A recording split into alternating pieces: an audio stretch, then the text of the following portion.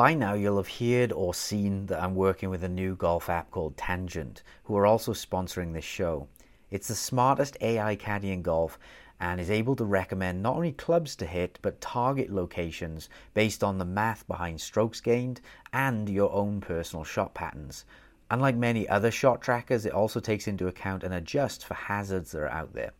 It has sensorless tracking with an amazing automatic swing detection that you can use with your Apple Watch or your phone without any need to buy any attachments for your clubs. And my favorite part, the post-round analysis data helps you immediately see where you can improve and gives you simple breakdowns that you can dive into if you want much more detail about your stats. It then links this data to recommendations and actual practice drills that you can use to improve. Getting measurable data for both on-course and practice drills makes Tangent one of the best game improvement ecosystems that I've ever seen. So download Tangent for free on the Apple App Store or at tangent.golf and use promo code SWEET30, that's SWEET 30, for 30% off. So you'll get a free trial, and if you like it and want to continue, it'll give you 30% off a subscription. So just try it out, play a few rounds with it, and I know you'll love it. So that's Tangent, TANGENT, and enter code SWEET30. Welcome back to another episode of The Sweet Spot. This is John Sherman from Practical Golf, and as always, I'm joined by Adam from Adam Young Golf. This episode of The Sweet Spot is brought to you by our friends at the Indoor Golf Shop. They're the place to go online for setting up a simulator in your home or your business. They've got all the major brands of launch monitors like Foresight, SkyTrack, Unicore, and FlightScope, and they make enclosures, screens, hitting mats, pretty much anything you're going to need for your indoor studio. If you need help, you can give them a call directly, talk to their experts. You can ask for Gerald or Hunter. I know they've helped plenty of other Sweet Spot listeners, and they can help you decide what's going to fit in your garage, media room, and basement based on your budget and technology requirements. So thanks for their support, and you can check them out at shopindoorgolf.com. So Adam, I guess it was a few weeks ago at this point, you had sent out a tweet. It's a little bit about alignment and shot patterns, kind of got me interested in this topic. I've wanted to talk about it for a while, but you sent out a tweet that kind of made me jump on it and be like, okay, now we're going to do an episode about that. So why don't you tee us off here about our topic for this week? Yeah, so I was at Edgewood, Tahoe, which is a beautiful golf course, probably the most beautiful I've ever played, in fact. And I was just practicing on the range, warming up, and I'm hitting pretty good shots towards the target. And for some reason, I decide, let's just check my alignment. And I stick a club down and I find that, I'm aiming way off to the left. Maybe not, not horrendous, but enough to warrant a response from me. So I decide to put the club down on the ground, line it up towards the target or parallel and left, and just start hitting balls again. And as I'm standing there, I feel like I'm aimed way to the right here, and I start blocking everything to the right. And then I start snap hooking it a little bit because I'm trying to get the club face back onto the target. And so, in other words, I was hitting good shots when I was not lined up correctly, or textbook. And then when I lined up correctly, or textbook, I started hitting worse shots. So I took the club away from the ground. I said, I've got to go out in 5-10 minutes. I'm just going to go with whatever my body is producing. And so I went back to what felt comfortable for me. And so, that's not a call for everybody to say alignment doesn't matter at all, or it's completely irrelevant, or go out and line up in the worst way possible. I'm certainly not saying that. But I am saying that alignment is overrated. There are certain situations where lining up in a non-textbook way can actually be better or beneficial for you, as I found. And we're going to go through that today. So I know someone tweeted us and they said, I know you guys will, but how on earth can you talk for an hour and a half about alignment? And trust me, the notes that I've got on this, we could talk for an hour and a half, no problem. We didn't talk about this before the show. I had that same tweet bookmarked because I was going to pick on that person as well. Okay, so the cliff notes, the TLDR, what does that stand for? Too long, didn't read. Too long, yes. is alignment is overrated. Don't go out and try and be your worst with alignment, but it doesn't have to be absolutely textbook in order for you to play your best golf. So that's the TLDR on this. So, John, where do you want to start? My opinion is not too dissimilar either. I've always viewed alignment as being something very personal. Like many things in golf, there is no right answer. So, watching players on TV, which I've said many times can be a mistake for expectation management, but it's something I've always looked at when watching, the best in the world play. So, for example, like two players come to mind, Bubba Watson and Sergio Garcia. If you stopped them on the television, and I know cameras can play tricks with angles, but if you look at where their feet were aligned and where their target probably was, like totally different directions. And then you have other players who are more quote unquote textbook, who are trying to be very neutral and down the line, and they're grinding with their alignment rods. And if you go to any PGA Tour stop every week, this is something that they work on. Like it is, you don't want to necessarily lose it, so to speak. It's just something that it shouldn't shock people that I probably have some unorthodox methods with alignment, but it's something I pay attention to over the years. I don't use alignment rods. I will do what you were talking about on the range sometimes. If I feel like I'm getting out of sync, I will address the ball and then place a club, where my feet were, and then just walk backwards and see where that was pointing. And then sometimes I will notice like, whoa, you're really closed right now. Your feet are way too far right of the target. Maybe that's why you're hitting this big hook right now. So yeah, I believe it's personal. I think there's a different answer for everyone. I mean, me personally, as the years gone on, I've probably gotten more neutral in the sense that my feet aren't as closed anymore. I'm probably closer to the target with my alignment than I was before. And those can be two different things. I think we'll get into that.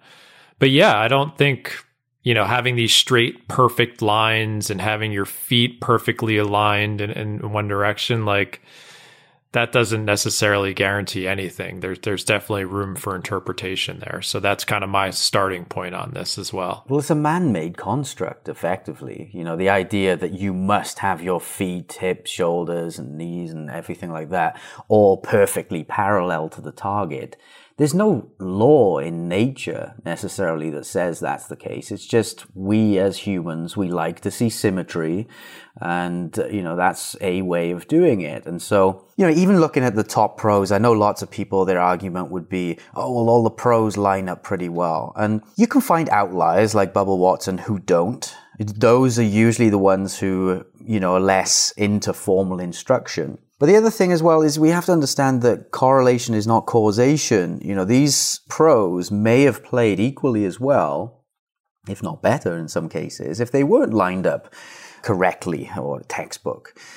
Why do pros all line up in a textbook way? Because they've been taught that for the last 130 years or however long golf instruction has been around. Someone came up with that idea and it just progresses. It makes logical sense. It fits in with our narrative about symmetry. And so, it's one of those cases, if one person does it, then all of them do it. And then as it gets progressed down the line of, what's that fable about the monkeys on a ladder? Have you ever seen that? Where a monkey tries to climb the ladder and gets sprayed, all of them get sprayed with water, and then after a few generations, none of the monkeys want to climb the ladder, and they don't even know why. I think that's the same situation with alignment in a way. Now, there is a call, I think, I'm not throwing out the baby with the bathwater here, there is a call to say that not being too far out of whack with your alignment is probably a good idea. But aiming a little bit off here and there, aiming at the right rough, the left rough, the right side of the green, left side of the green with your body is not the end of the world at all. I think a similar theme emerges amongst, game improvement advice that we give is that I think avoiding extremes is probably a good idea for most players. I'm thinking back to, I had a bizarre, timeline with golf in my family where usually it's the father teaching the son. I took up golf on my own as a child. I just kind of stumbled into it. And my dad was never a golfer, but when he turned 50, he's like, I'm going to take up golf. So we got him some lessons and I gave him some on-course help at that point.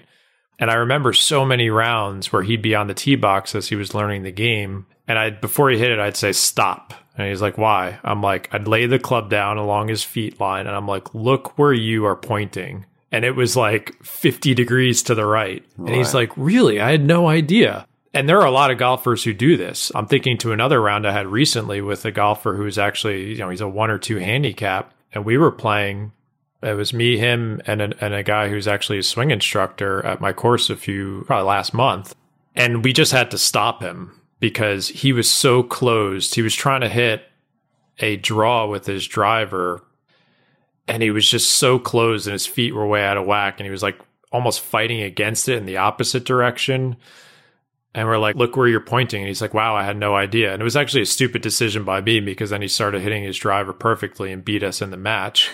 But my point is that this happens, and based on the tweets we got, this happens to everyone, where you can get out of whack and you can get extreme without knowing it. Now, sometimes that extreme can be functional for certain players, but there's a lot of players where, I think if you get, way too open or way too closed, it's going to force your body to make some adjustments with your swing that are not going to be good. So there's definitely 2 directions you can go in this. Yeah. I've actually, on the other end of the spectrum, I've played with someone recently who he is very naturally talented at lots of sports, and he doesn't play a lot of golf, but he plays close to scratch whenever he goes out and plays. And he aims probably about 40 degrees to the right every time and hits just this big pull draw onto the target. And it is just so consistent. And so, yeah, you can see the other end of the spectrum there. And, he's flexible enough to kind of get away with that. One of the calls or the arguments against lining up or aiming your body offline is that you can run out of range of motion in certain different areas. If you're lined up too far to the left, then your backswing turn is going to be inhibited.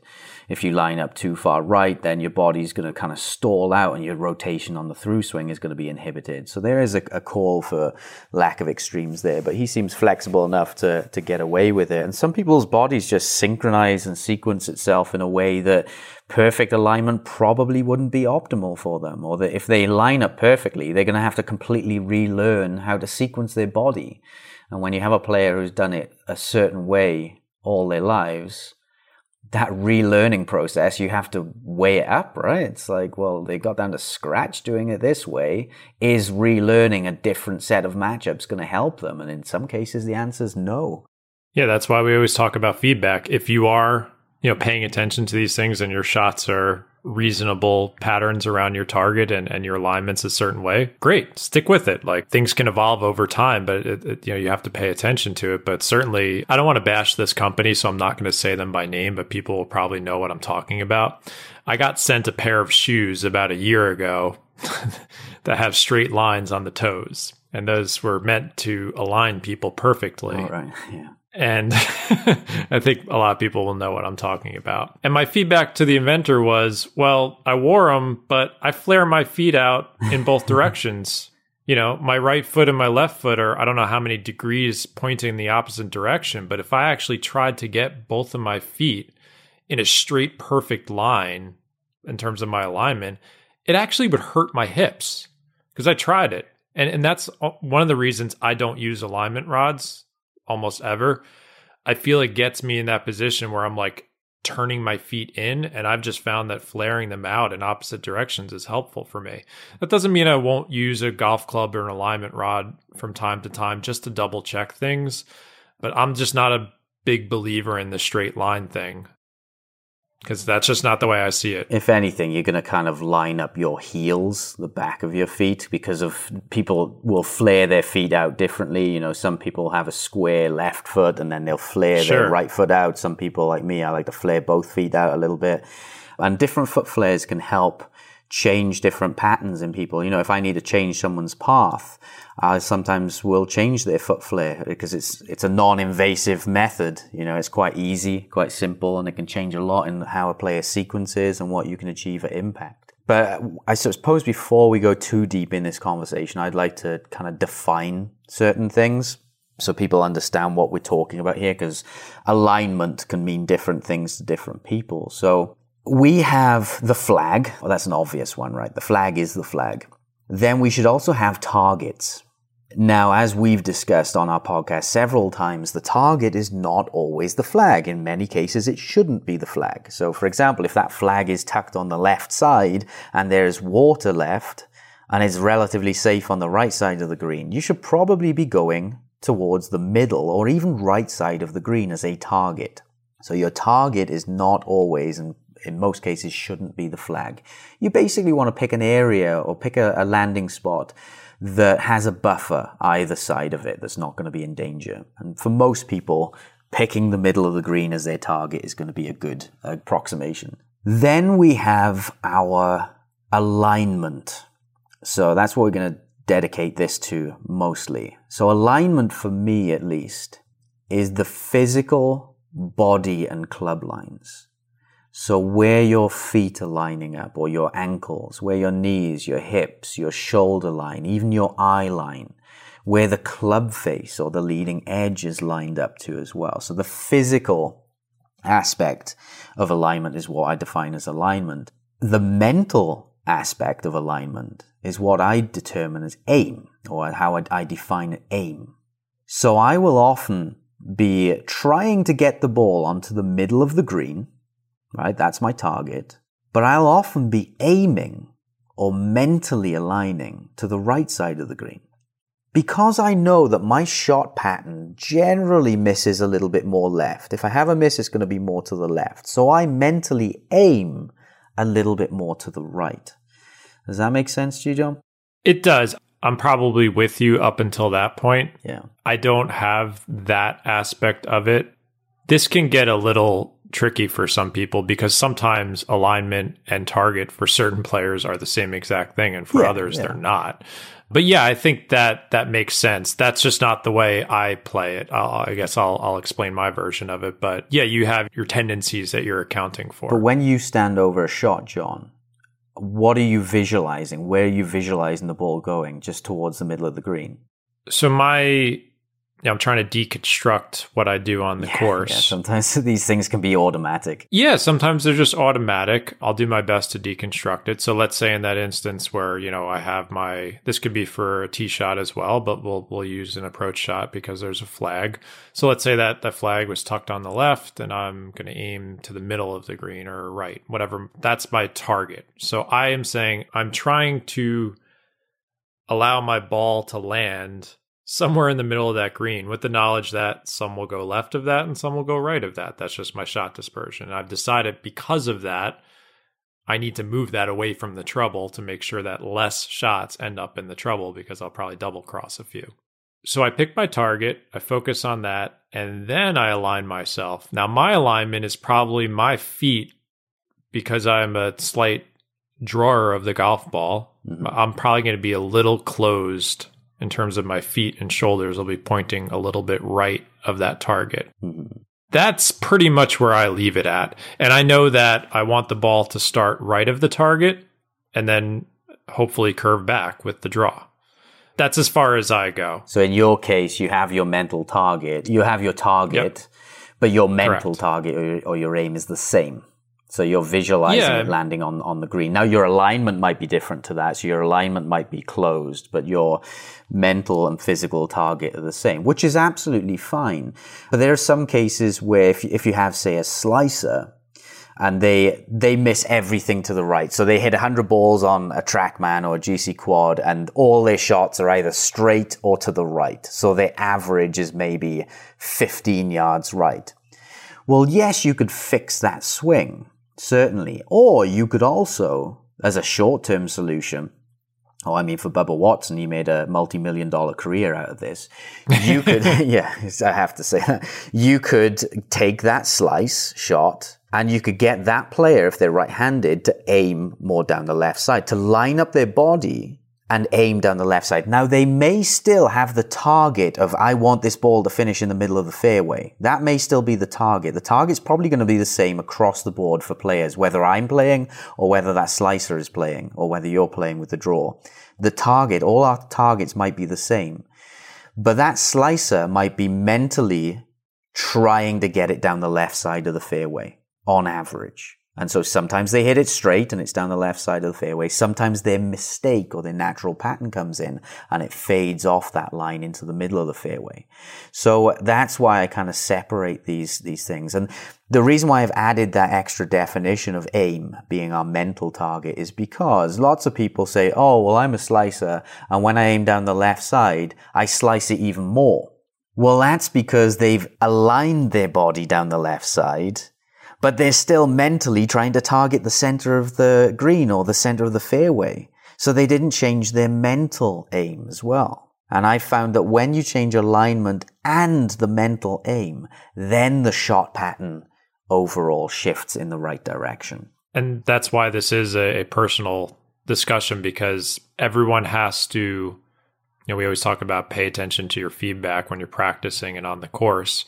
These are things you have to pay attention to, especially when you're practicing, because you want to take note of these things and say, okay, if I'm hitting at this target and I don't want all the balls to land 30 yards to the right of it, I've got to make some adjustments here. Mm-hmm. But I think it is important to note that alignment and target are often not the same exact thing, and they probably shouldn't be for most players. That doesn't mean it can't be for some players, because some people just see straight lines and they look at it and they go. Very personal. But yeah, that's, when I practice and I'm paying attention to stuff in practice or on the course, I am trying to adjust these things, because it can, the golf swing does change on you. There's been times with my driver where I've almost been open with my alignment, but I'm trying to hit a draw. There's other times where maybe my face pattern is getting too open. That's probably lately, where then I'll take that trail foot and put it behind me so my stance is more closed. And I think that helps get the path more into out. I think, how your feet are aligned can absolutely influence the path of the club. So it's this constant calibration process. And that's why, you have to pay attention to it. And I just see so many golfers like those two examples I gave before, where they have no idea where their body's aligned relative to their target. And it's just kind of getting out of sync over time. And if you don't pay attention to it, then you kind of end up in this place where you're like, well, now what? And this is why, there's stories of Jack Nicklaus back when pro golfers used to have an off season where, what was his instructor's name? Was it Jack Grout? Yeah, Am I saying that? Okay. There was always a story of when he would come back, they would just work on basics like alignment for weeks just to get him back in sync. Like, this is something that's important for, the top players in the world down to the weekend warrior. Like, even on putting, like Jordan Spieth has had a lot of issues with short putts. And he said for months, he's like, I just can't get my alignment right. I just don't know my lines right now. So it's not something you can gloss over. You got to pay attention to it. And then on the flip side of that, you have, certain players, like when Tiger was measured, even with putting, he wasn't lined up towards a target. He was 3 degrees open with the club face. And this is in a scenario where everything's static. This is in a scenario, not even on the golf course. This is in like a lab setting where everything's stable. And he was 3 degrees open with the face. And yes, just to explain that to people, that is enough to miss, definitely enough to miss a 10-footer. I think you have to be 1 degree offline to miss a 10-footer. So my trigonometry is not great, so I would say it's enough to miss a 3-footer, but I'm sure that's not correct. So all the math geeks out there can correct me on that. But yeah, it's enough to significantly miss putts. And yet he managed to square the face up throughout the swing each time. And so I'm always wary when players, even when tour players, say, I'm playing bad because of this or that. Sometimes it's not the reason. Sometimes they think it's the reason. And sometimes it's not. Sometimes it could be, but sometimes blind squirrels find nuts. It's amazing when you listen to stories about tour players, the ones especially on the search for swing techniques. Like, they get just as confused as everyone else. Obviously, their skill level is way higher, so they can continue to play well. Perfect example right now, Colin Morikawa. We're recording this right before the U.S. Open. He was quoted this week. He hits a baby cut. That's his go-to shot. That's why he's one of the best iron players in the world. He was quoted as saying the last few months, him and his instructor cannot figure out why he is hitting a high draw. It's obviously a face control issue. and they just cannot figure it out. And he's just going with it for now. Yeah. And I think he said, he's like, if I have to go with a high draw for the rest of my career, so be it. But, he's worked with this instructor. I think we butchered his name on a prior podcast, Rick Sessinghaus. Yeah. Hopefully I got that right. They've been working together for 15 plus years. They can't figure it out right now, but he's going with it. You just don't know sometimes. It's hard to draw back to establish the crumb trail of what the issue is on the course back to the source of it. Yeah, but sometimes even if you do figure out, well, why has something changed? You would think that, we'll just go back to the old way. But now you're going back to the old way, but thinking about it. So, okay, say they figured out, say they had his data before, Colin Morikawa's 3D data or whatever, and they had it before, and now they have it after, and they find out, you're hitting the draw because you're doing this. Well, now, trying to go back to the old way, you're doing it, but you're doing it with a conscious intent. And that might change the whole thing. So, before he was doing it naturally, he wasn't thinking about how he's doing it. I know I've seen little interviews with him. He's very instinctive. He doesn't think about what he does much, which is a lesson for most people, for a lot of people. But yeah, sometimes going back to those old things, you might be able to get the numbers, but the act of thinking about it changes the reason why it worked in the first place. If Morikawa could get back to his old swing, but now he's thinking about it, well, he's doing it differently. That might affect the consistency of it, because if you're thinking about mechanical movements or body pieces, you generally affect the consistency of those movements. So yeah, sometimes there's that breadcrumb thing. It's a nice philosophy, but sometimes it doesn't work as you would imagine it to.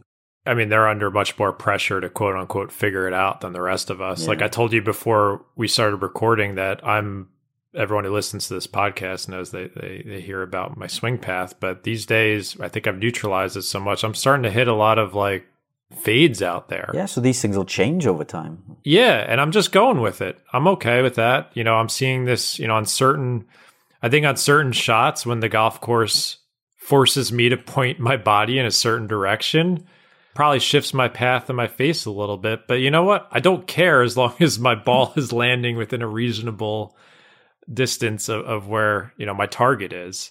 And I think shifting your body lines around sometimes can do that. Like, for example, if I know there's trouble on one side of the hole off the tee, let's say it's on the right side, and I know that the optimal strategy, thanks to Mark Brody and Scott Fawcett, is to aim away from that trouble. Sometimes that causes me to hit a fade. And I just, I don't freak out about it and be like, well, that's not my shot pattern. I just kind of live with it. Now, if I hit a double cross on the other side of the hole, then I'd be a little bit more worried about it. But yeah, it's it's a strange game, right? Well, yeah, you have to take into account the perceptual parts of it. Like you said, sometimes aiming away from it can cause people to do different things. Like if you take that slicer, if they were a robot and you just align that person to the left, they would hit more of their targets, that slicer. But obviously when you take a human being and you line them up to the left, they may be thinking, oh my God, I feel like I'm aimed so far left here. And they may slice it worse because there's that perceptual part. But there are training exercises you can do on the range that recreate these scenarios so you get comfortable with lining up in different ways. And I suggest, trying to recreate certain scenarios on the range so you get comfortable with all different scenarios. So try and simulate water on the left. So here's a quick game that people can do with that. You can pick two targets that represent your green or your fairway and play a game where it's great if you play this against someone as well. Play a game where you get a point each time you hit your target. Nothing if you miss it to the right, so there's no danger there. But you lose 3 points. 3 points if you miss it to the left. So that really induces the fear of missing to the left. And if you play for like $5 per point with a person, then that really will simulate the game for you. One thing that I do, I guess it falls under my fight fire with fire philosophy and what we always talk about with doing the opposite.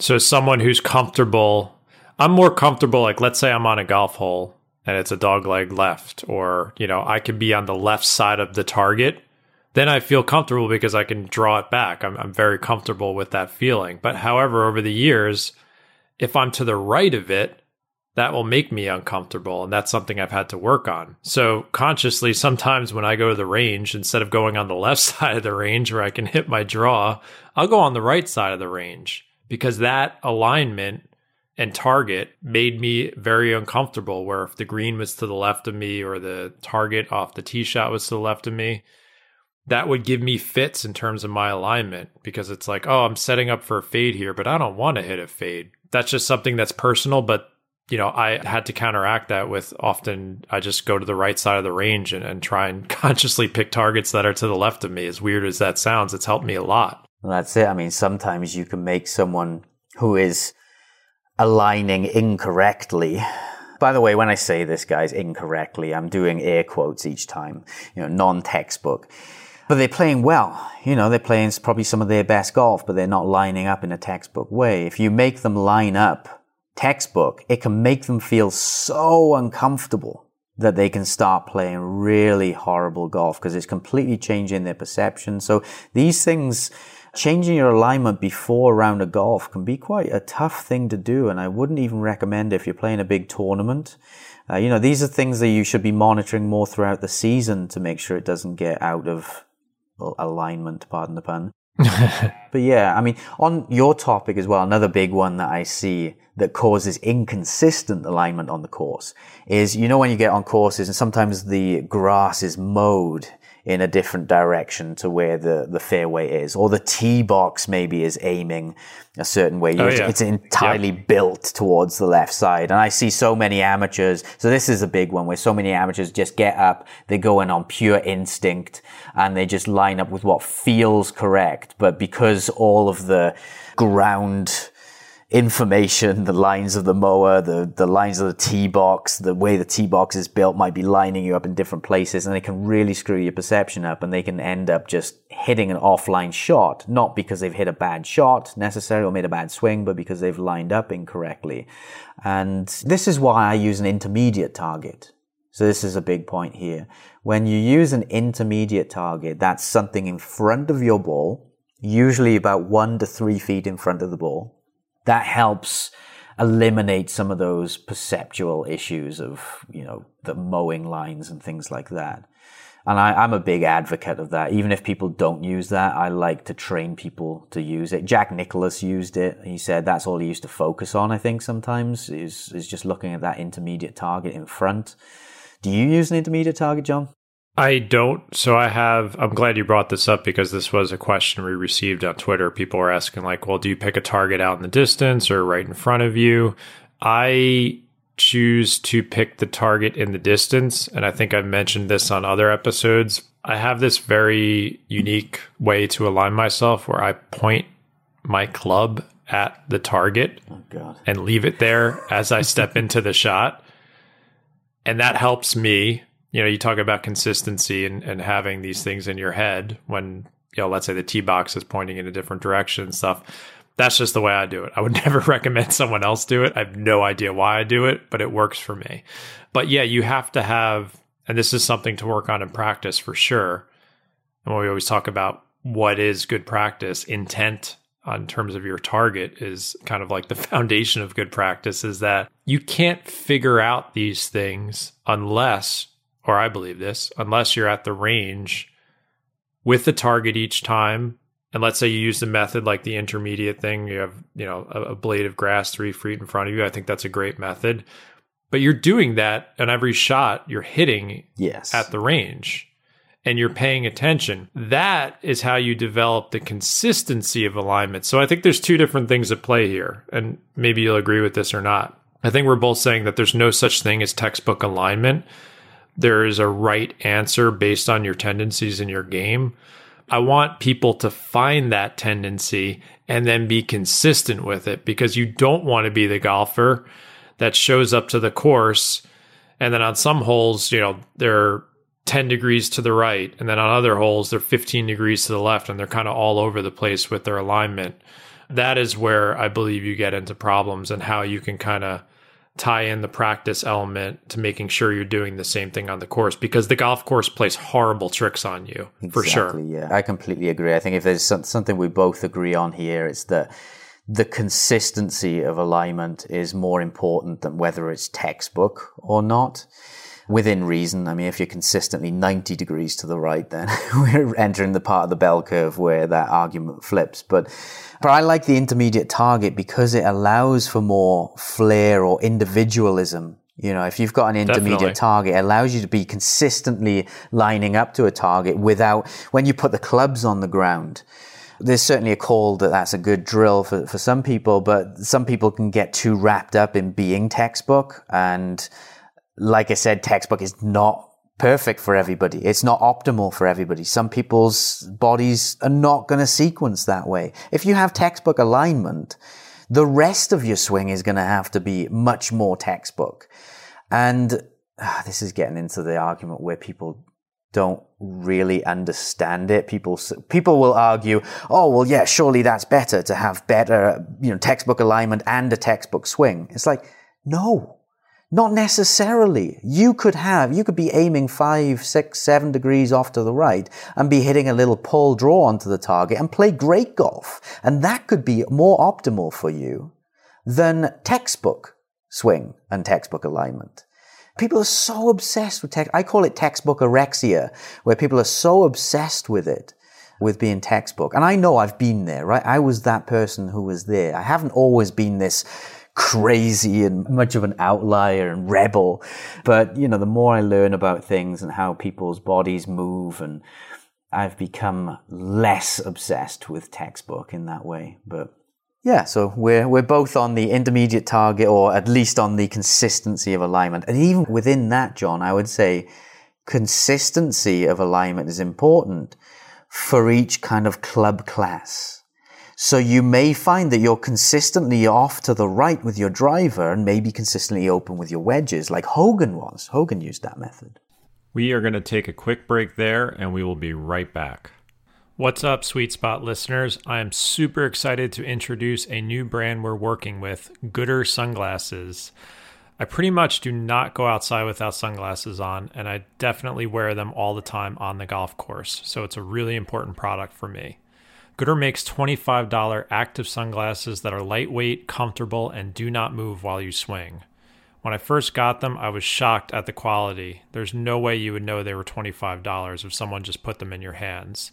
Their golf sunglasses have HD contrast, so you'll see clearly when you're on the golf course, and you don't have to worry about losing them because they don't have a hefty price tag. They have a wide variety of designs and colors that should suit just about any style you're looking for, whether it's for golf or elsewhere in your life. All Goodr sunglasses are 100% UV protective and have polarized lenses.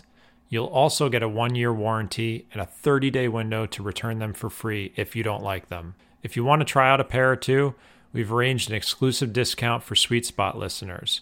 Go to Goodr, GOODR.com/SweetSpot and use promo code SweetSpot at checkout, and you will receive 15% off your entire order. That's www.GOODR.com/SweetSpot, and make sure to use promo code SweetSpot at checkout for your 15% discount. I definitely know that I am probably, from going through my bag, I'm probably more closed as loft increases, as the club gets shorter, and I get more open as I get closer to my driver. I'm paying attention, I'm looking at feedback, I'm experimenting and practicing on the course. That's what I've settled on for me. Not to say I won't make adjustments where necessary. But yeah, I've probably got more neutral over the years because I just realized that the extremes in my golf swing and other things were kind of preventing me from getting to another level. So I've probably gone away from that over the years, where my body lines aren't that far off from my target anymore. What made you think that, I'm not saying this isn't untrue, but what made you think that is stopping you reach another level? The more I played, at least for the level I wanted to get to in tournaments, the more I played with the extreme swing path and everything, and the more excessive the hook was and the lower the spin and the stopping power on the greens, I just realized that it was told to me by a few people who I respected. They said, if you want to get to another level, you're going to have to figure out a way to neutralize that. With my driver, with my irons, and for me, yeah, that was the answer. Just because I think, that, and again, I didn't do anything crazy. It was kind of like a slow process over the years. Whereas now, if you watch me play golf on the course, I'm hitting a lot of straightish shots. Some draw a little bit, some will fade a little bit. I'm playing better with that pattern than I was with that huge hook. That was something that had to happen for me.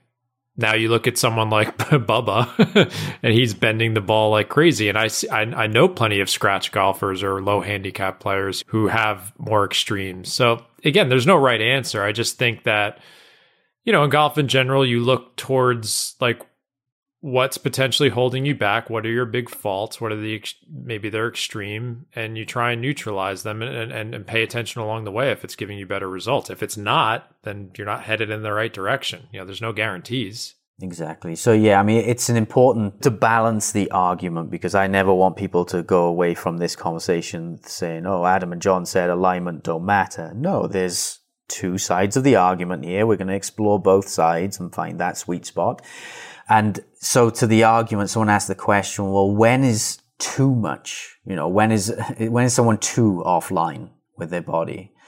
My answer to that will be if it's negatively affecting another impact parameter. So for some people, for example, if they aim their body to contorted, it may affect speed in a way. So like I said earlier, if someone's aimed too far to the left, that's probably going to negatively affect their backswing turn, and so they may not be able to create as big a backswing turn. They may not be able to create as much speed. If someone's aimed too far to the right or too closed, that can affect the follow through, and so the pivot can stall, the hands can flip over, and that can negatively affect ground contact. So there are certainly points where you can be too extreme with your alignment that it starts to affect that. Or in your case, you were aiming offline to maybe compensate for a closed face. So you were hitting a big draw, big right to left shot, and you found that, if I align my body to the right, I can get away with that. But the problem with that is it was producing too low a spin rate with the ball. So for you to neutralize those things, it helped neutralize your path, which allowed you to use a more neutral face, which allows you to probably produce a higher shot with more spin, perhaps. Again, every golfer has different goals. I've seen some golfers who are like an 8-10 handicap type level player, and they just have crazy lines in terms of their alignment, and it works for them, and it's fine. They're not going to change it. They don't want to go through a major swing overhaul. Maybe they're happy with that level of play. That's totally fine. Like I'm not against that whatsoever. But if it gets to a point where it's like quite obvious that it is holding you back and you do want to get better, then there's obviously other things that you have to work into the swing to reduce that extremity, but alignment can be a piece of that. So like you talked about me, like I just felt like I had to aim so far right to make this work. And then over time, I'm like, okay, what can I do to not feel like I'm painted into that corner so much anymore? And that was just the path I went down. Yeah, and someone aiming to the right like you, what they either going to do is they're going to come over the top and hit a pull onto the target, which is fine, that can work, but it tends to produce a very steep angle of attack. It can produce lower ball flights as well for lots of people. So if they use the matchups of aiming right and swing over the top, the ball flight tends to be lower. So if that's a problem for the player, if they come and they say, well, I hit it online, everything's pretty straight, but I just can't hold any greens, then we might say, okay, well, let's neutralize the alignment a little bit, become less over the top, and that's going to allow you to hit these higher ball flights. Or the players who aim to the right are going to do what you did, which is their path is going to be incredibly in to out, and they're just going to have to hook it onto the target. Again, not necessarily a bad problem, but they may have inconsistencies throughout the bag. They may hit more pushes with the wedges and hooks with the driver, because if you produce the same impact dynamics, path right, face closed, it'll produce different outcomes with different clubs. I mean, here's a question for you just as your perspective as an instructor. So you have that classic slicer who comes in and, they're doing the opposite of what I did. They're just getting more open Yeah. to compensate for this slice. what do you think of in terms of alignment? And I think feet are important for, they certainly have an influence on club path and face presentation. Mm-hmm. What do you think about saying like, hey, let's try a maybe neutral to slightly closed stance and see what happens here? And hopefully that shifts the path over a bit and it's not as extreme. Like, do you like doing stuff like that with students? Yeah, if I think that is going to improve other parameters or the performance of a player, certainly. Now, if Bubba Watson came in, say Bubba Watson's a right-handed golfer, and he's slicing it like that, Bubba can get away with that big cut across because he's got so much speed. Okay, so most amateurs, they don't have a lot of distance. And when you're cutting across it, especially with a slicing action, it increases spin rate. It usually reduces distance. And so when an amateur is coming in with that, I might suggest maybe neutralizing, maybe not going to a full-on draw and completely changing their shape, but neutralizing the amount of cut across that they have. So they're increasing their smash factor and reducing their spin then. So the alignment then would be part of that, would be real low-hanging fruit for me. So yes, I would change alignment in that regard, but I'd also make sure that I'm changing the shot shape first with that player. So if you took that slicer and you make them aim straight, they are going to feel absolutely horrible. What you have to do first, before you change that player's alignment, is you have to get them hitting it left.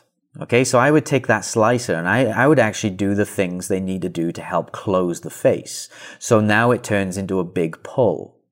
Now, once they see that ball going left, they are much more open perceptually to changing their alignment. In fact, in many cases, I don't even need to suggest an alignment change. When they start to see that ball going left, their body lines start to self-organize into better positions. They start to line themselves up better. Because if you look at why most people line up incorrectly, usually they're trying to correct poor outcome. They hit everything to the right, so they end up, their brain tells them, well, if I aim left, if I line my body up left, I can at least achieve an outcome that's on the target. So for most people, it's that way. I'd say 80% of players fall into that category. Now, the other 20% of players, it's kind of weird in that, they may suffer with blocking everything out to the right and they're aiming out to the right. And you think, that's strange that they haven't just self-organized their alignment better. That's a case where you may say with a player, okay, it's good for you to stick alignment sticks on the ground. That is actually going to help you because, you're hitting it where you aim it. So you might as well aim it on the target. That's an example of, like I said, I don't use alignment rods a lot, but I think for a lot of people, they can be very helpful if used productively. Definitely. Yeah, absolutely. And that's kind of was that situation I was describing on the course where I lost myself some money by interjecting in that guy's driver alignment because he was doing exactly what you suggested. His body was aligned to the right and the ball was just going way right. And I'm like, look at where you're pointing. And he's like, oh, no idea. And then he fixed it. And then all of a sudden hitting lasers straight. So sometimes it's not that simple. But, in terms of, I think a persistent question we've gotten is about what can you do in practice is that I think a simple formula is have a target, first of all. That should be obvious, but it's not for a lot of people. You could use that intermediate target. Some people, I know they shove the alignment rod in the ground in front of them. I don't do that. Or maybe you can place a tee in front of you for an intermediate target. I like to do things that you're going to have on the course.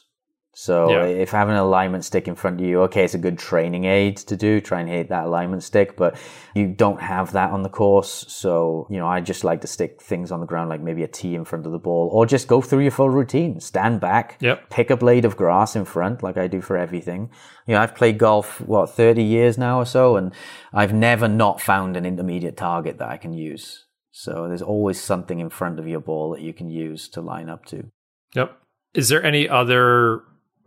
you've been on the practice tee for so long in terms of alignment help in practice. Is there anything else that you will get your students doing that people can do while they're practicing? It depends on how we're working on alignment. My preferred method for most people is the intermediate target because, like I said, it allows for a little bit of interpretation. It stops people obsessing over whether they're textbook aligned, perfect parallel with their feet and so forth, and gets them more into, am I just aligned consistently? I found that when people have an intermediate target, they line consistently. Amateurs, pros line consistently. They may not line textbook, but they line consistently, which is important. But in some cases, like for example, the case of your player where he's aiming to the right on the course and he's missing to the right, that is one of the few situations where I would say, right, putting alignment sticks on the ground is very good for you. This is going to help you because you hit it where you aim it. So let's work on aiming more textbook because it's good for you. But in my situation, where I'm aiming left but hitting everything on target, putting alignment sticks on the ground is going to make me worse, and at least in that short-term experience there.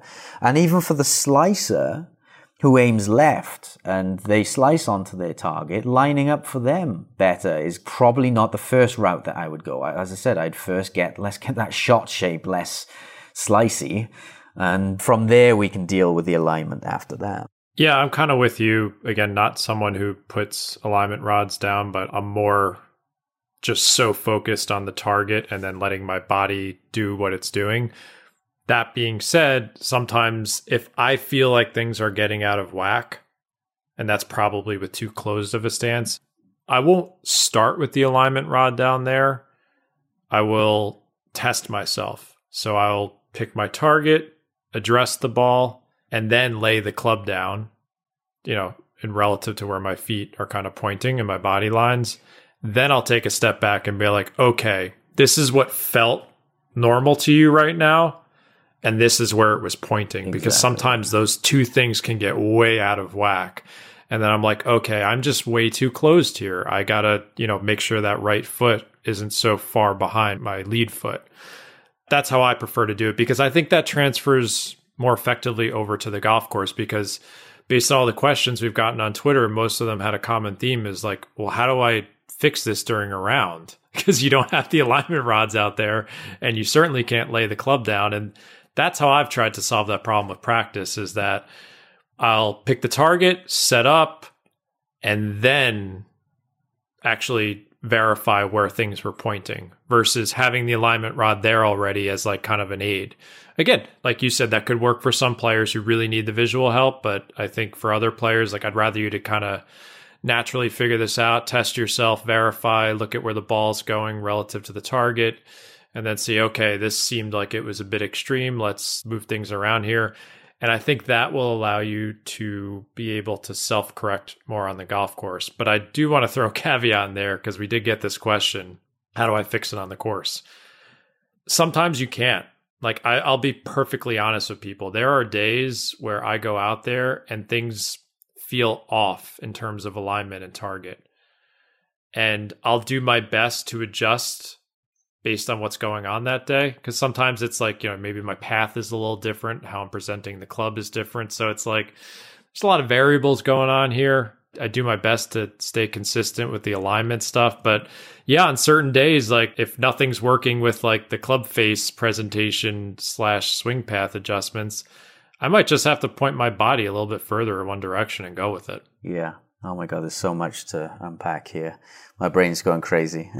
It's one of those things where if you stop and think about it, like I want this to be instinctive, like many other things in golf, especially when you're on the course. Like I just want people to, step up to their ball, pick target, pre-shot routine, align, hit. But then if you stop and deconstruct all these things, you're like, well, is alignment the same as target? No, it actually isn't. Like you can open a can of worms here, but I guess what we're always trying to do is help people who are struggling self-diagnose and coach themselves. So hopefully we're not confusing people too much here. Well, yeah, I love your drill. I use that a lot. That's my favorite one. In fact, you can do an entire hour or more without even hitting a ball doing the drill. So you just keep pick testing your target, yourself. You walk in, you line up. Importantly, you look at the target to get a feel for it and try to sense, do I feel lined up here? Then you put the club on the ground, walk back and check it. And you may find that your feel and real are not together. Now, that's not always cause to panic, as we talked about. If you've been hitting shots on the target, then that's fine. But if you find that you've been missing right, and you find that you're lining up to the right, then we see, okay, this is the issue. My perception of where the target doesn't match reality. So in that case, you can then go through that entire process again. But this time when you step in and you look at the target, try to feel as if you're aimed more to the left, then put the club down, stand back, check it, and you might go, oh, that felt like I was lined up to the left, but the stick is telling me that's actually on the target. And so that's a great process to go through. Yeah, just to be clear, I don't do that often. I only do it when I feel like something is wrong in terms of where my ball is finishing to my target. So again, that could differ based on the skill level and experience of the player. For a beginner to intermediate player, like you might need to be doing that every range session, whereas the more advanced player, I think they've got that covered more, and it's just more of a maintenance / checking in from time to time, or if they're seeing an issue in their ball flight relative to their target. Do we want to like confuse the hell out of people and talk about ball position, or should that be a separate episode? I mean, we could do it. I just want to continue with that. I mean, that process that you talked about I prefer that even for better players. I certainly prefer it over just putting a stick on the ground and beating balls towards a target, because that becomes mindless. Because I've seen it with people, and I've experienced myself where I practice with a stick on the ground, you're hitting balls, and then you go out in the course and your alignment doesn't change. So the addition that I would make to your process, John, is actually to line up the different targets on the range. So go to different sides of the range even. Line up to the left side target, go through that process until you feel like you've got that down. And then go to the right side of the range and do it to a different target. And then start to mix them up and become more random. I know Scott's going to kill me for this, for adding random Scott practice. tweeted, I remember when I sent out the tweet yesterday asking for questions, his response was in capital letters, "You better be talking about block practice." And I'm not against it. Like, especially with driver practice, I will be more repetitive, I guess. But I think what you're describing there, and what I talked about earlier in the episode of going to different sides of the range, for whatever reason, that made me uncomfortable being to the right of the target and having to hit it from the left side. I think it became a face presentation issue. So I noticed that when I was in positions relative to my target that made me uncomfortable, it would mess with how my face was presented at impact. Yeah. And training that, getting myself into more of those uncomfortable positions on the range, helped improve my face control. Exactly. And this is where my argument again goes against block practice, is if you are training for on-course performance, train like you're on a course. Aim at different targets. Put yourself in those uncomfortable situations where the mowing lines on the ground might be offline to what and screwing with your perception. You have to deal with these things on the course, so you've got to practice them on the range. If you're standing there just blocking to the same target over time, after 3 shots, you're comfortable with that shot.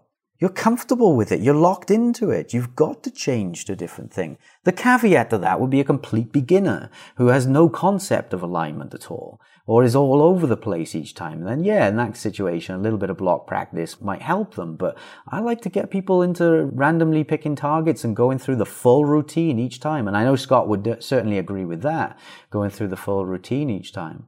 But, it's, if I put a player, a pro or an amateur, in a blocked practice alignment session, both of them are going to be very, very consistent with their alignment. However, when you put them in a random practice scenario of alignment, aiming to different targets, now the pro maintains their consistency. They can line up to those targets, but the amateur struggles a little bit. Now, some people would argue, okay, well, that player needs to do block practice. No, they're struggling with that. They need to learn how to deal with that. Like you found, you struggled with club face presentation because of the perceptual issues. You needed to be in that scenario to learn how to deal with it. I'll give an example, because one of the questions we got was, what's the best way to calibrate when the tees aren't well aligned, especially on a par 3? Intermediate target. Exactly. So there's a perfect example of this on my course. The 13th hole, it's a tough par 4. There's trouble right. And I know that if I can keep my tee shot left, I can almost hit it to the adjoining fairway, and it's just plenty of room over there. But over the years, that made me uncomfortable because I knew the optimal target was not the center of the fairway. I knew it was to the left, because if I miss it right, I'm blocked out by trees, minimum bogey for sure. Very difficult to make par in that situation. But if I can shift my shot pattern, 10, 20, 30 yards to the left, no issues over there, just a fairway. That being said, even though when I had to shift my target to the left, it would almost get me hitting this blocky fade where I would leave the club face open. That was something, and I still fight with that. Sometimes I do block it on that hole. Now, the way I get comfortable with that is you almost have to disassociate yourself from where the tee is pointing and almost what the hole is doing, and just kind of get into this zone where, you could have the intermediate target. For me, I have my weird alignment thing with my club, and I'm just so focused on the target and knowing that I'm aligning properly and just having trust in that versus being thrown off by and be like, don't hit it right here. You're lining up to the left. Like, it's very difficult to do. And I don't want to give the impression that I get it right every time. But when the lines of the golf course throw you off, you have to have a method, whether that's your pre-shot routine, picking the intermediate target, all of that stuff that you've worked on in your practice sessions so that it's more comfortable and you can hit it to where that target was. And for me on that hole, it's 10, 20 yards to the left of the center of the fairway. Yeah, go off and find those scenarios that make you uncomfortable. Yeah. Find those scenarios that throw you off and practice them. Yeah, that's why, I did pick on that shoe company a little bit, but I don't like the idea of straight lines in a lot of things in golf, especially alignment, because there's no straight lines on the golf course.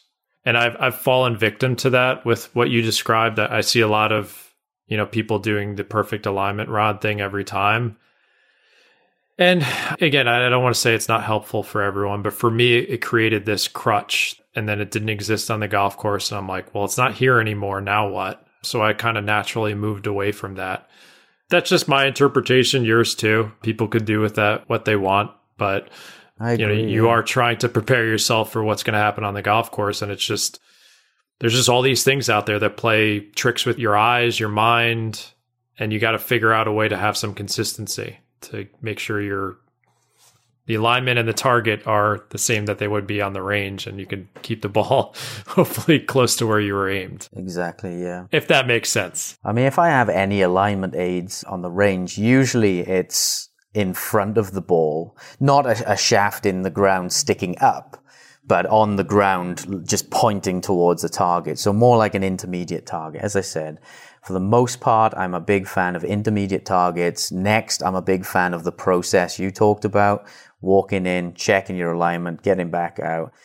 And then for some people, yes, placing alignment rods on the ground for their feet can help them. But it's such blasphemy in the industry. I know lots of people are like, I hate Adam. He doesn't want to line up perfectly. I'm like, no, I just want you to line up consistently. I mean, even Hogan, right? If people don't want to listen to me, look at what Hogan did, right? He aimed to the right with his feet. He had a closed stance with his driver, pretty neutral with irons, and an open stance with wedges. So he was consistent within the category of club, but he was inconsistent throughout them. And he certainly wasn't textbook with them all. And then you get lots of tour players like Bubba Watson who don't aim online. Even the tour average, I've got the Gears system that has all the 3D data of tour players.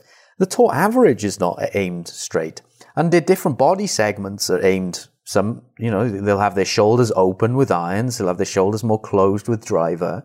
So it's just this idea of perfect textbook alignment is just man-made and it should be dealt with caution or for what it is. Like I say, I'm not throwing the baby out with the bathwater, but just be careful. Don't be too much. I was hesitant. I'm like, should we throw on the shoulders here too? Because there are, you could have your feet open and your shoulders closed. There's no rule to say that, they have to be the same. And there's no rule to say what's best for each player. Yeah, I don't like to see people contorted, but yeah, you can see players who have their feet closed, their hips and shoulders open, their club face in a different place. Maybe they're lining. I mean, like I said, I don't want people all over the place with these things. Yeah, but you can't go wild. Okay, in terms of influence, this is a big point here. In terms of influence, the feet, which people obsess over, the feet line, is probably one of the lower influences on things like swing path. The shoulder line has a much bigger influence on swing path. So if I'm looking at someone's alignment, I'll usually deal with their shoulders before I even deal with their feet, if anything. And then you've got the club face alignment as well. The eye line is really influential on path. If someone's got their head tilted to the left or to the right, It's going to be a real big dictator of where they're going to swing the club. So yeah, all those things are far more important than the feet. I don't like to see the feet 45 degrees offline, but 5, 10 degrees offline, especially if their swing path is pretty neutral. If your swing path is neutral, if that GC quad says your path is close to neutral and your feet are aiming 10 degrees right to achieve that, I'm okay with that. I'll monitor it, make sure it doesn't get to 20, 30 degrees offline, but I'm okay with you aiming a little bit more closed with your feet. Hogan did, like I said. I do with my driver. I'm a little bit more closed. Yeah, and of course, I'll throw in the word of caution that you have to be so careful not to also think about all these things like what you just said, eye line, feet line, shoulder. Like it's people obsess over it. And yeah, I'm trying to get people not to. Yeah, exactly. I mean, I could tell one story I probably mentioned it before with my putting, where I had an instructor I was doing an article with 4 or 5 years ago. I was doing some stuff on gears and other things, and we were doing some putting work, and I was struggling with pulling the ball. He's like, your shoulders, look at where they're pointed. And I was like, wow, I had no idea. And that was one of the things that got me on the path to being a pretty good putter. It was just my shoulder alignment was way off, and it was really influencing a lot of things in my putting stroke that was causing me to pull the ball, especially under pressure. Yeah, I mean, if it's matching your pattern, I suppose that's when, it goes back to that question. So when should you make the alignment more textbook? Well, if you're missing everything to the left and your shoulders are going left, then that's kind of low-hanging fruit, right? But if you're like Tiger and you have the face 3 degrees open and you're canning every putt, then that's a call where it's like, well, alignment's not important in this case, or you're not going to make him better by lining him up better in most cases. It's always the question we get back to. I think this was a big part of our swing lesson / swing change thing. We had an episode with Shaheen Nakhjavani, and we're saying, what do you stand to gain and what do you stand to lose? Exactly. In that instance, I was a horrible putter.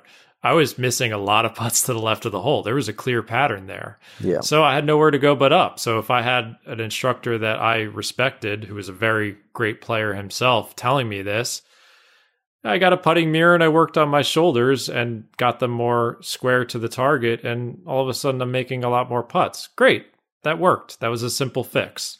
Sometimes, you don't want to tinker with something that is, to your point, if you have an unorthodox player who's getting decent results and you try and make them orthodox, then you stand to lose more than you gain probably.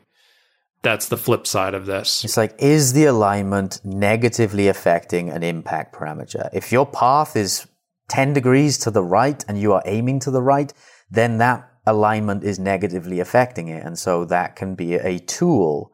And that's what I want everybody to get from this, is alignment is simply a tool. It's a tool that you can use to change impact parameters, mainly path, mainly swing direction and path. And whilst everybody is always thinking and obsessing over perfection and, I need to have it absolutely textbook, think of it more algorithmically in terms of if this, then that. Okay, so if your path is too far to the right, then you can aim more to the left if you want to. That is a tool, and that is a very valid tool to use.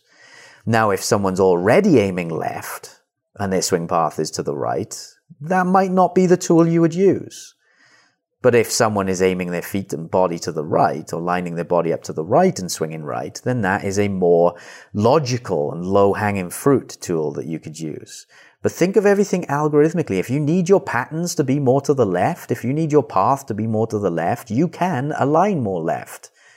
And it can be non-textbook if you want it to, as long as it's not negatively affecting you.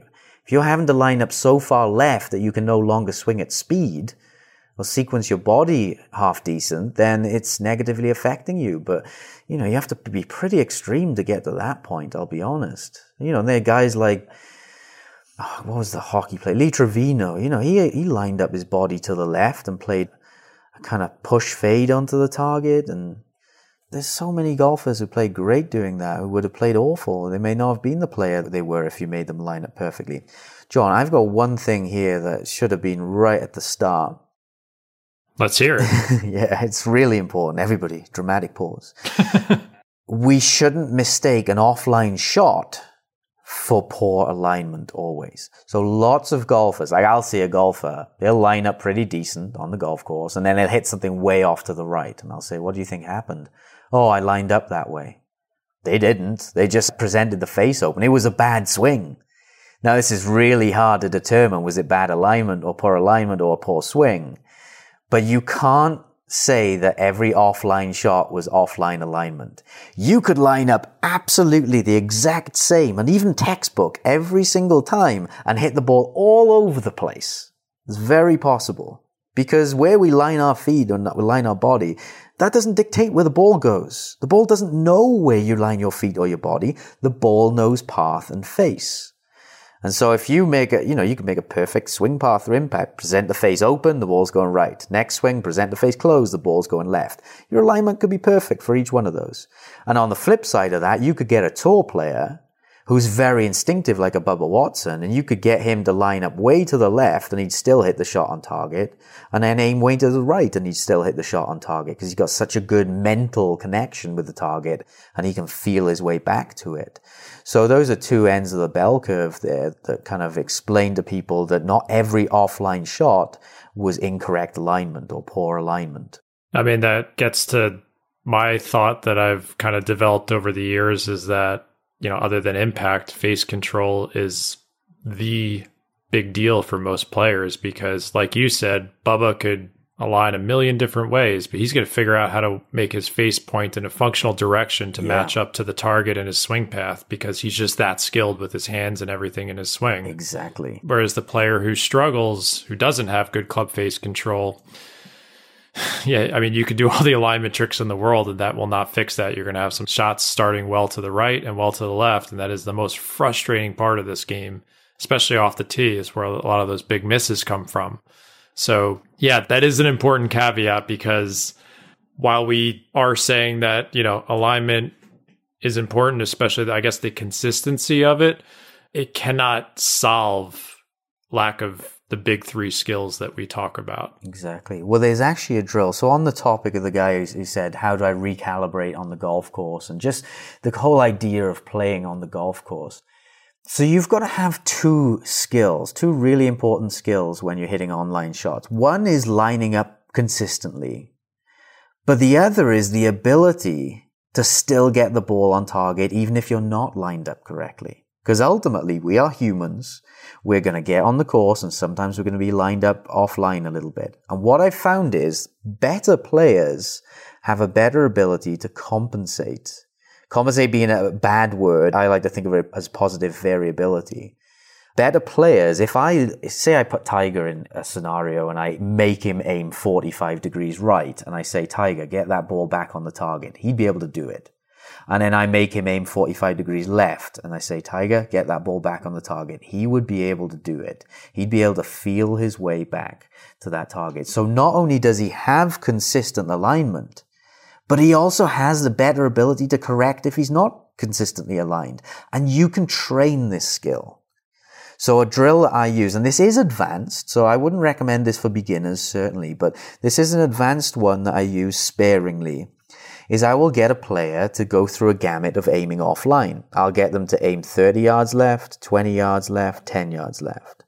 Then 30 yards right, 10 yards right, 10 yards right, 10, you get it, right? Between 30 and 10 yards left and right. So they got a range of 6 different alignments.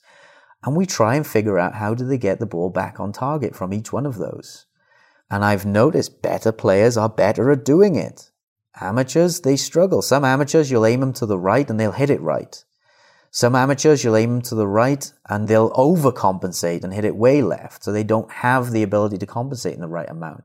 But what I've also noticed is players who train that drill and players who get better at that drill, they get better when they go back to being standard alignment.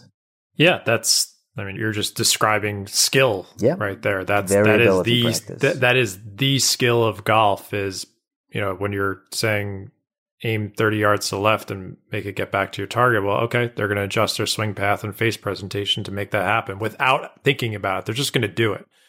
And that's, you and me have both kind of communicated that in our own ways. Like I always described it as the type of play I did as a junior golfer. Yeah, I think experimental practice, whatever you want to call it, where I would create these absurd scenarios for myself and try and get out of them. That was just a 12-year-old messing around and playing. Mm-hmm. Exactly. And I think that gave me foundational skills that are still with me to this day. And I think adults have a hard time doing that in practice because it sounds ridiculous to most people. They just want to hit the same shot to the same target most of the time and hone that. But golf, maybe we're veering off the path here, is a variable game. Every shot's different. And to your point is, and I've always felt this too, is the more you get outside of that box, the better it makes you inside of the box. Yeah. Your stock swing. Here's the analogy I would give. You know, which is safer, driving a Tesla or driving a normal car? The Tesla, right? Now, both of them, you are trying to stay within the lines, right? So that's analogous to you trying to line up the best that you can as consistently as possible.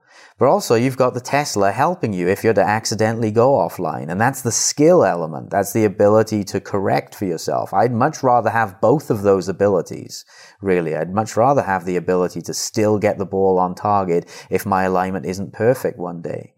And so, yeah, that's the analogy I'd give to people who say, well, I just want to drive straight. I just want to perfectly align. Yeah, great, go for that. But also have the other ability as well, because you're going to need it. You're a human. You're going to get on the course, and one day you're going to be lined up slightly offline. But if you've got a good brain target connection, and you've figured out how to get the ball onto that target using that visual, it will serve you well. It's only going to help you. And that's, I guess, maybe our homework for everyone while they're practicing is, I guess I know no one knows about this block first random argument because it does pop up on Twitter from time to time. I made a statement the other day that got a fairly prominent instructor involved, and he was saying like, oh, all of you are all about random practice. I said, no, I'm not. You're putting words in my mouth. I'm all for blocked repetitive practice, but at the same time, I guess what I said before, you get inside the box and outside of the box, so to speak. Whereas you make yourself uncomfortable on the range, put yourself, like for me, getting on the right side of the range, trying to hit a target to the left side. And then you can go back to your normal shots too. And when you shift back and forth between those two, I think some things are going to happen in your brain where you're learning and developing that skill that we talked about, where if you asked Tiger Woods to hit 50 different shots, he would just immediately calibrate his swing path and his face presentation and alignment to make it happen, because that is what better golf is. It is. It's that skill. And I don't think you could develop it as much by doing the same thing over and over again. Not to say you shouldn't. I think a healthy mix of both makes sense for a lot of players, and have certainly nuance based on their skill level, experience, and all that stuff. But we're just trying to give you different ideas. Well, the drill that I gave it would fall under variability practice. So where it's where you're trying to do what you want, hit the target, but it just in different ways. You're lining up differently each time. A random practice is more, you can do the same thing over and over again, line up to your target in the exact same way, but you're just picking different targets on the range, basically, or you're using different clubs each time. So that's more random. And all of these things, they all work on different skills, effectively. So you can't argue one is better than the other. They're just working on different things. And yeah, you need a balance of all these things. So that would be my, the question we kept getting is, how do you adjust on the course and all that stuff? That's my answer to that, is that you just have to train yourself in enough different ways that when you get on the course, it doesn't feel that bizarre to you that the tee box is pointing in a different direction of where you're looking to start the ball in a line. Exactly, yeah. And it depends for different people. Why are they bad on the course? Are they misunderstanding? Are they hitting an offline shot and thinking that they're aiming offline? In that case, they just need to understand the ball flight laws and understand, control the club face better. Or is it a case like your guy where he's aiming to the right and he feels like he's aiming straight and he's hitting everything to the right? That's a perception issue. In that case, alignment rods on the ground is going to help, and maybe doing block practice with that. Or if it's a case of someone is lining up differently each time because they're getting influenced by things on the ground like the mowing lines or the tee box direction, if it's that case, then they need to go on the range and seek those situations out and practice randomly. So it's everybody comes with different problems and they need different solutions for it. But I mean, ultimately, everybody should practice all of these things to a certain extent. But I know we're very limited on time when we're practicing. And so, you need to pick a more relevant drill for yourself, really. Yeah. And maybe one final caveat, expectation management thing I'll throw in there is that, I often try and talk about being comfortable on the golf course and how big of a part of becoming a better player that is. Always a warning I give to people. If you can't play enough, if you're someone who only gets to play once a month, that's not enough to overcome a lot of these issues, in my opinion. There's all these on-course skills and scenarios we have to deal with, pay attention to, and adjust during our practice so that the next time on the course, we're a little bit more comfortable with it. But yeah, dealing with tee boxes that make you uncomfortable, you said mowing lines, there's all the weird stuff that happens on the golf course. You do have to be out there enough to feel comfortable enough that your alignment's not feeling out of whack all the time. It's just getting that persistent question we got on Twitter. Yeah, you kind of have to be playing enough, paying attention, and then challenging yourself enough in practice to get it honed in. Yeah. And if you don't have the time, it's just, I guess it's just something you have to live with. It's just part of the game, unfortunately. I'm looking at the timer here. Oh dear, I got so much more to talk. I could talk 3 hours about this stuff. Yeah. We're at an hour and 23, and I just keep thinking about that guy who said, "How the hell are you going to talk about alignment and aim?" So many nuances targets for an hour. Yeah, I mean, we could go 10 hours. All right, so one of the important ones is ball position, and you mentioned this a little bit. So yes, with different clubs, we're going to tend to have different ball positions, especially relative to our sternum. So a driver, the ball is going to be more forward. Shorter wedges are going to be more below our sternum, center of our stance. So yes, if you move the ball position forwards, most people react to that by opening the shoulders and vice versa. Definitely. Say you're going to hit a real low punch shot and you put the ball back in your stance, most people are going to bring their shoulders to a more closed position. So the way to counteract that, the way that you kind of neutralize those things is through spine tilt. So if you put the ball forwards in the stance, what you need to do is actually tilt your spine away from the target slightly. You get your left shoulder. If you had a club right across your shoulders, your left shoulder is going to point up towards the sky more and your right shoulder is going to drop a little bit. Now, you don't want to do these to any extreme because we don't want to be putting our back in any position that could injure ourselves. So just to cover ourselves here, consult a physician before you do any of this. We're not liable for any injuries. But yeah, ball position forward plus spine tilt away. The spine tilt away actually makes the shoulders more closed, or it can help us swing more from in to out. So it neutralizes that effect. And vice versa. If you have the ball farther back in the stance, you may need to actually tilt your spine a little bit more towards the target. And that will neutralize the effect of the closed shoulders. But even with that said, for most people, they're going to swing a little bit more left with the driver than with other clubs just because of the D-plane stuff that we talked about, which there's a whole podcast on this. I can't remember which one it was, John. I think we talked about swing path or swing direction or something. And we talked about the tilted Ferris wheel and how if the ball is farther forwards in that Ferris wheel, it's moving more left. And I said people were vomiting on the Ferris wheel you're describing. That was our driver improvement episode, which was very popular. Okay. So in general, with the driver, people swing a little bit more to left. So why not do what Hogan did as well? Hogan aimed his feet more to the right with the driver. He closed off his stance a little bit, close off your shoulders a little bit to compensate. So all these things can help. If your ball is more forwards, the path is going to be more left. So just close off the shoulders, close off the stance, tilt the spine a little bit, add a little bit of all of these things until it brings it back to neutral. And vice versa. If you've got a wedge in your hands and you've got the ball farther back in the stance, you're hitting a punchy wedge in, you may need to open your stance a little bit. Just aim a little bit more to the left. It's interesting that, Hogan found that out before he even understood D-plane. And I read in the Faldo book as well. I think a lot of things, I'll choose my words carefully here. There's a lot of thing in Hogan's book where I think he admitted that they weren't even what he said.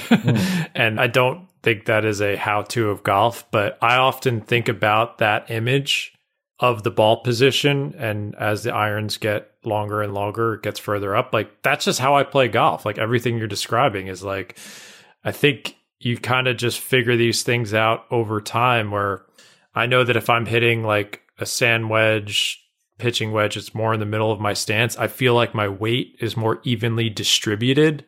That's how I maybe think of, maybe that gives me a more neutral shoulder plane, if that's the right word.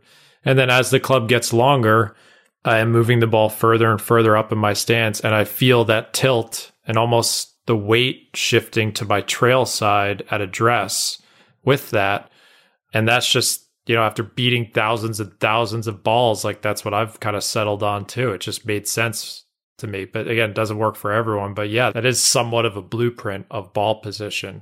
Again, there's certainly exceptions. There's some people who probably put it back in their stance and trap it more, and people who have it way up in their stance with their short irons. And yeah, you could live with that too. But certainly something to experiment with and keep track of. I think it's something to be aware of. That lots of players who may say, well, I hit my irons quite straight, but my driver slices wildly. Usually I see that they've put the ball forward in this stance, which is correct, but they've adapted to that by opening the shoulders instead of tilting the spine to achieve those square shoulders. So yeah, in that case, as shoulder line is a very big dictator of swing path, having that ball farther forwards can make a slicer even worse. But for someone like you, who's more of a hooker of the golf ball, or used to be, that could be okay. That could actually help you. Putting the ball farther forward in the stance will just make the path more neutral, which is not a bad thing, which you found, right? You said your path with the driver was actually more neutral than the irons. Absolutely. Yeah. I mean, I use the same formula. You test, you verify, and then I guess you repeat. So, especially with ball position, I know when I'm hitting a 4-iron or a 5-iron, I now know where I'm putting that ball versus where I am with the 9-iron. And I'm not moving that around much. And I think that goes back to, Scott Fawcett's point. If you look at some of his videos on Decade and his philosophy on practice, and I don't disagree with Scott on this, where he says, that's where the blocked repetitive practice is important. You want that ball position perfect every time, making sure it's the same so it doesn't get out of whack on the golf course. I mostly agree with that. Like, I don't want to show up on the golf course and have 4 different ball positions with my 9-iron or my 4-iron. I want it to be consistent to the spot that I know gives me the best chance of success. Doesn't guarantee it.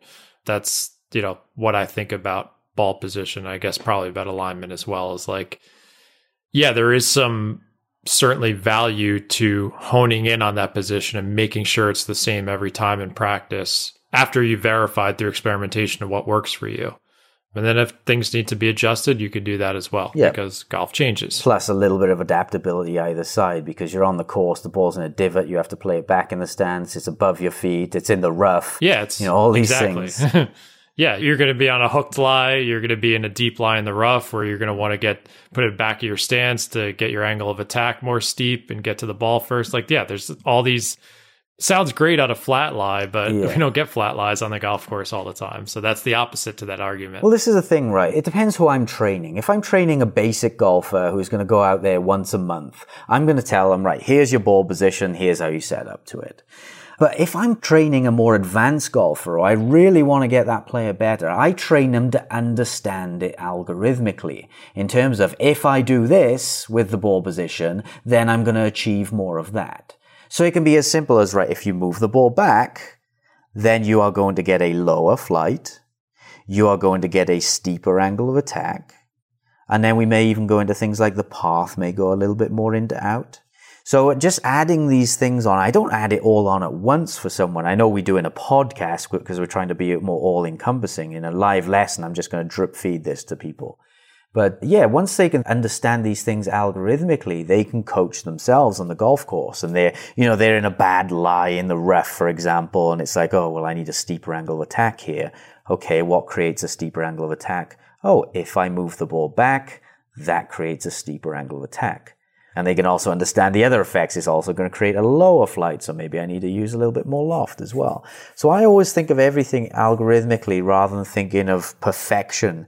And it's the same with alignment as well. Like, so many people obsess over, what's the perfect alignment? Am I perfect with my alignment? Are my shoulders okay? And I think of it more as, what are you trying to achieve? If you're trying to achieve a more left path or a more left outcome, then these alignment things or these alignments can be tools to help you achieve that. Oh, are my feet perfect? Well, who cares really? Do you need that outcome to be a little bit more left? Then align a little bit more left, both mentally and physically. Don't just physically do it, but these are levers to pull. These are ways of changing it. Is your path too in, too out? Okay, well, let's open the shoulders out a little bit more. Oh, well, aren't they too open now? Aren't they 6 degrees open? Shouldn't I have them perfectly square? No. If you're a player who needs to set up 6 degrees open with your shoulder to achieve a neutral path, then do it. There's absolutely no reason why you shouldn't do that. I really dislike the word square for so many different reasons. It's a man-made construct.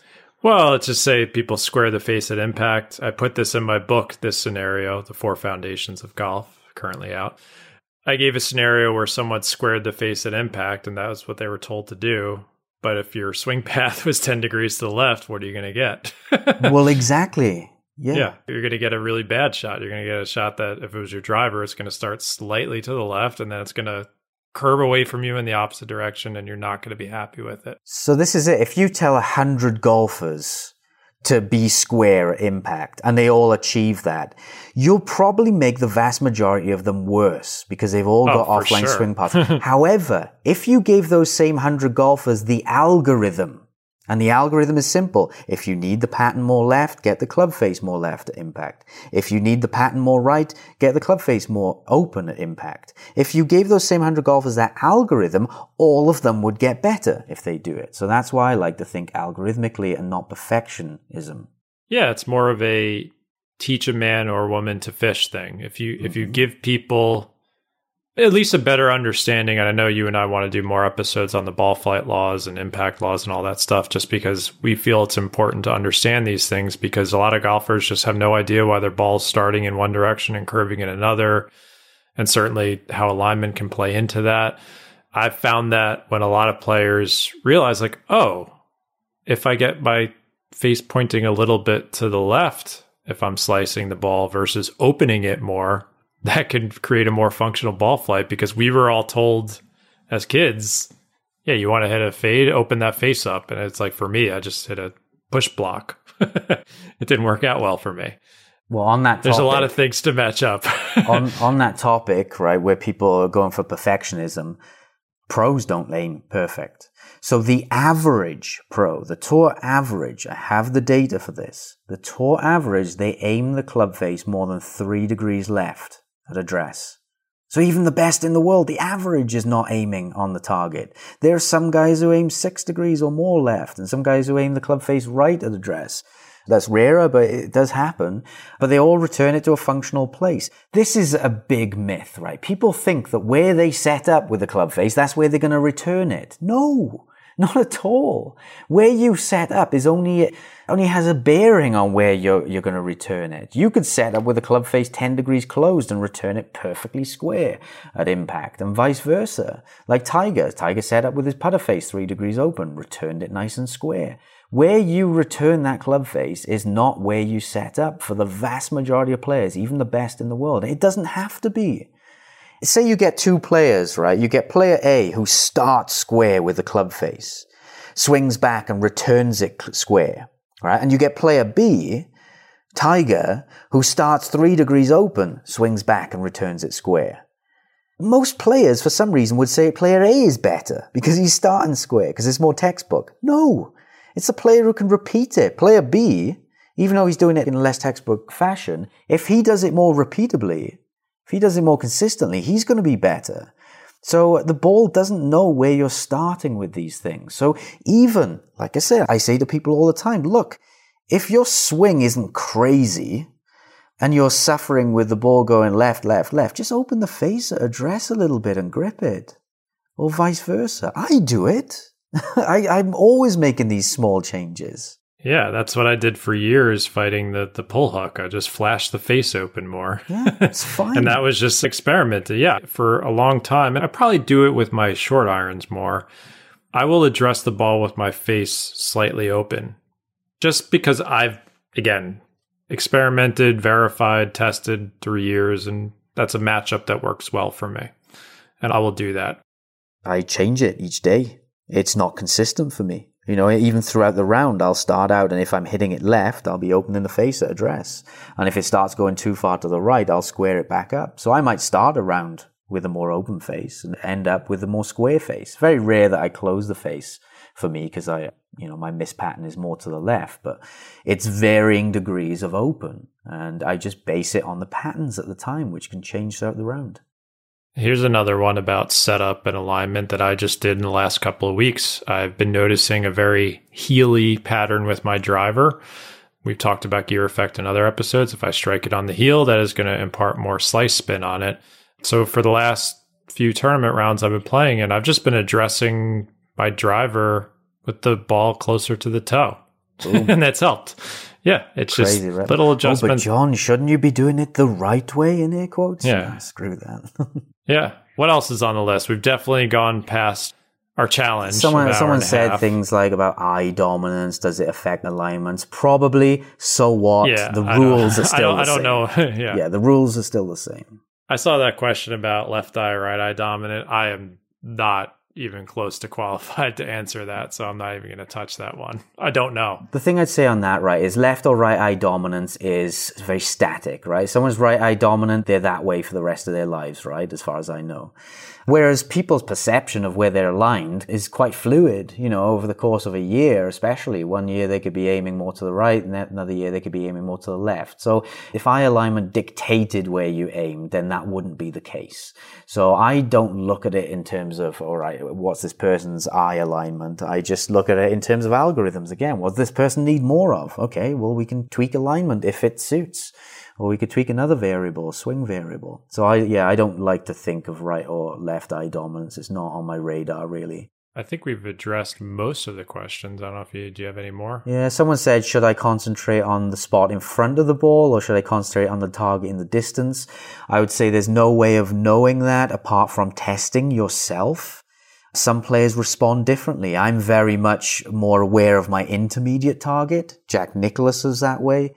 Other players like Bubba Watson or Annika Sorenstam, they were more external. They were more thinking about their end target. So it's just a case of... me. I'm looking way off in the distance. Yeah, go off and test it. Hit 10 shots and see what on your alignment. You may find it doesn't make a freaking difference to you. You may find that you concentrate on neither. It may be a case that when you're setting up and getting into the shot, you concentrate on the intermediate target.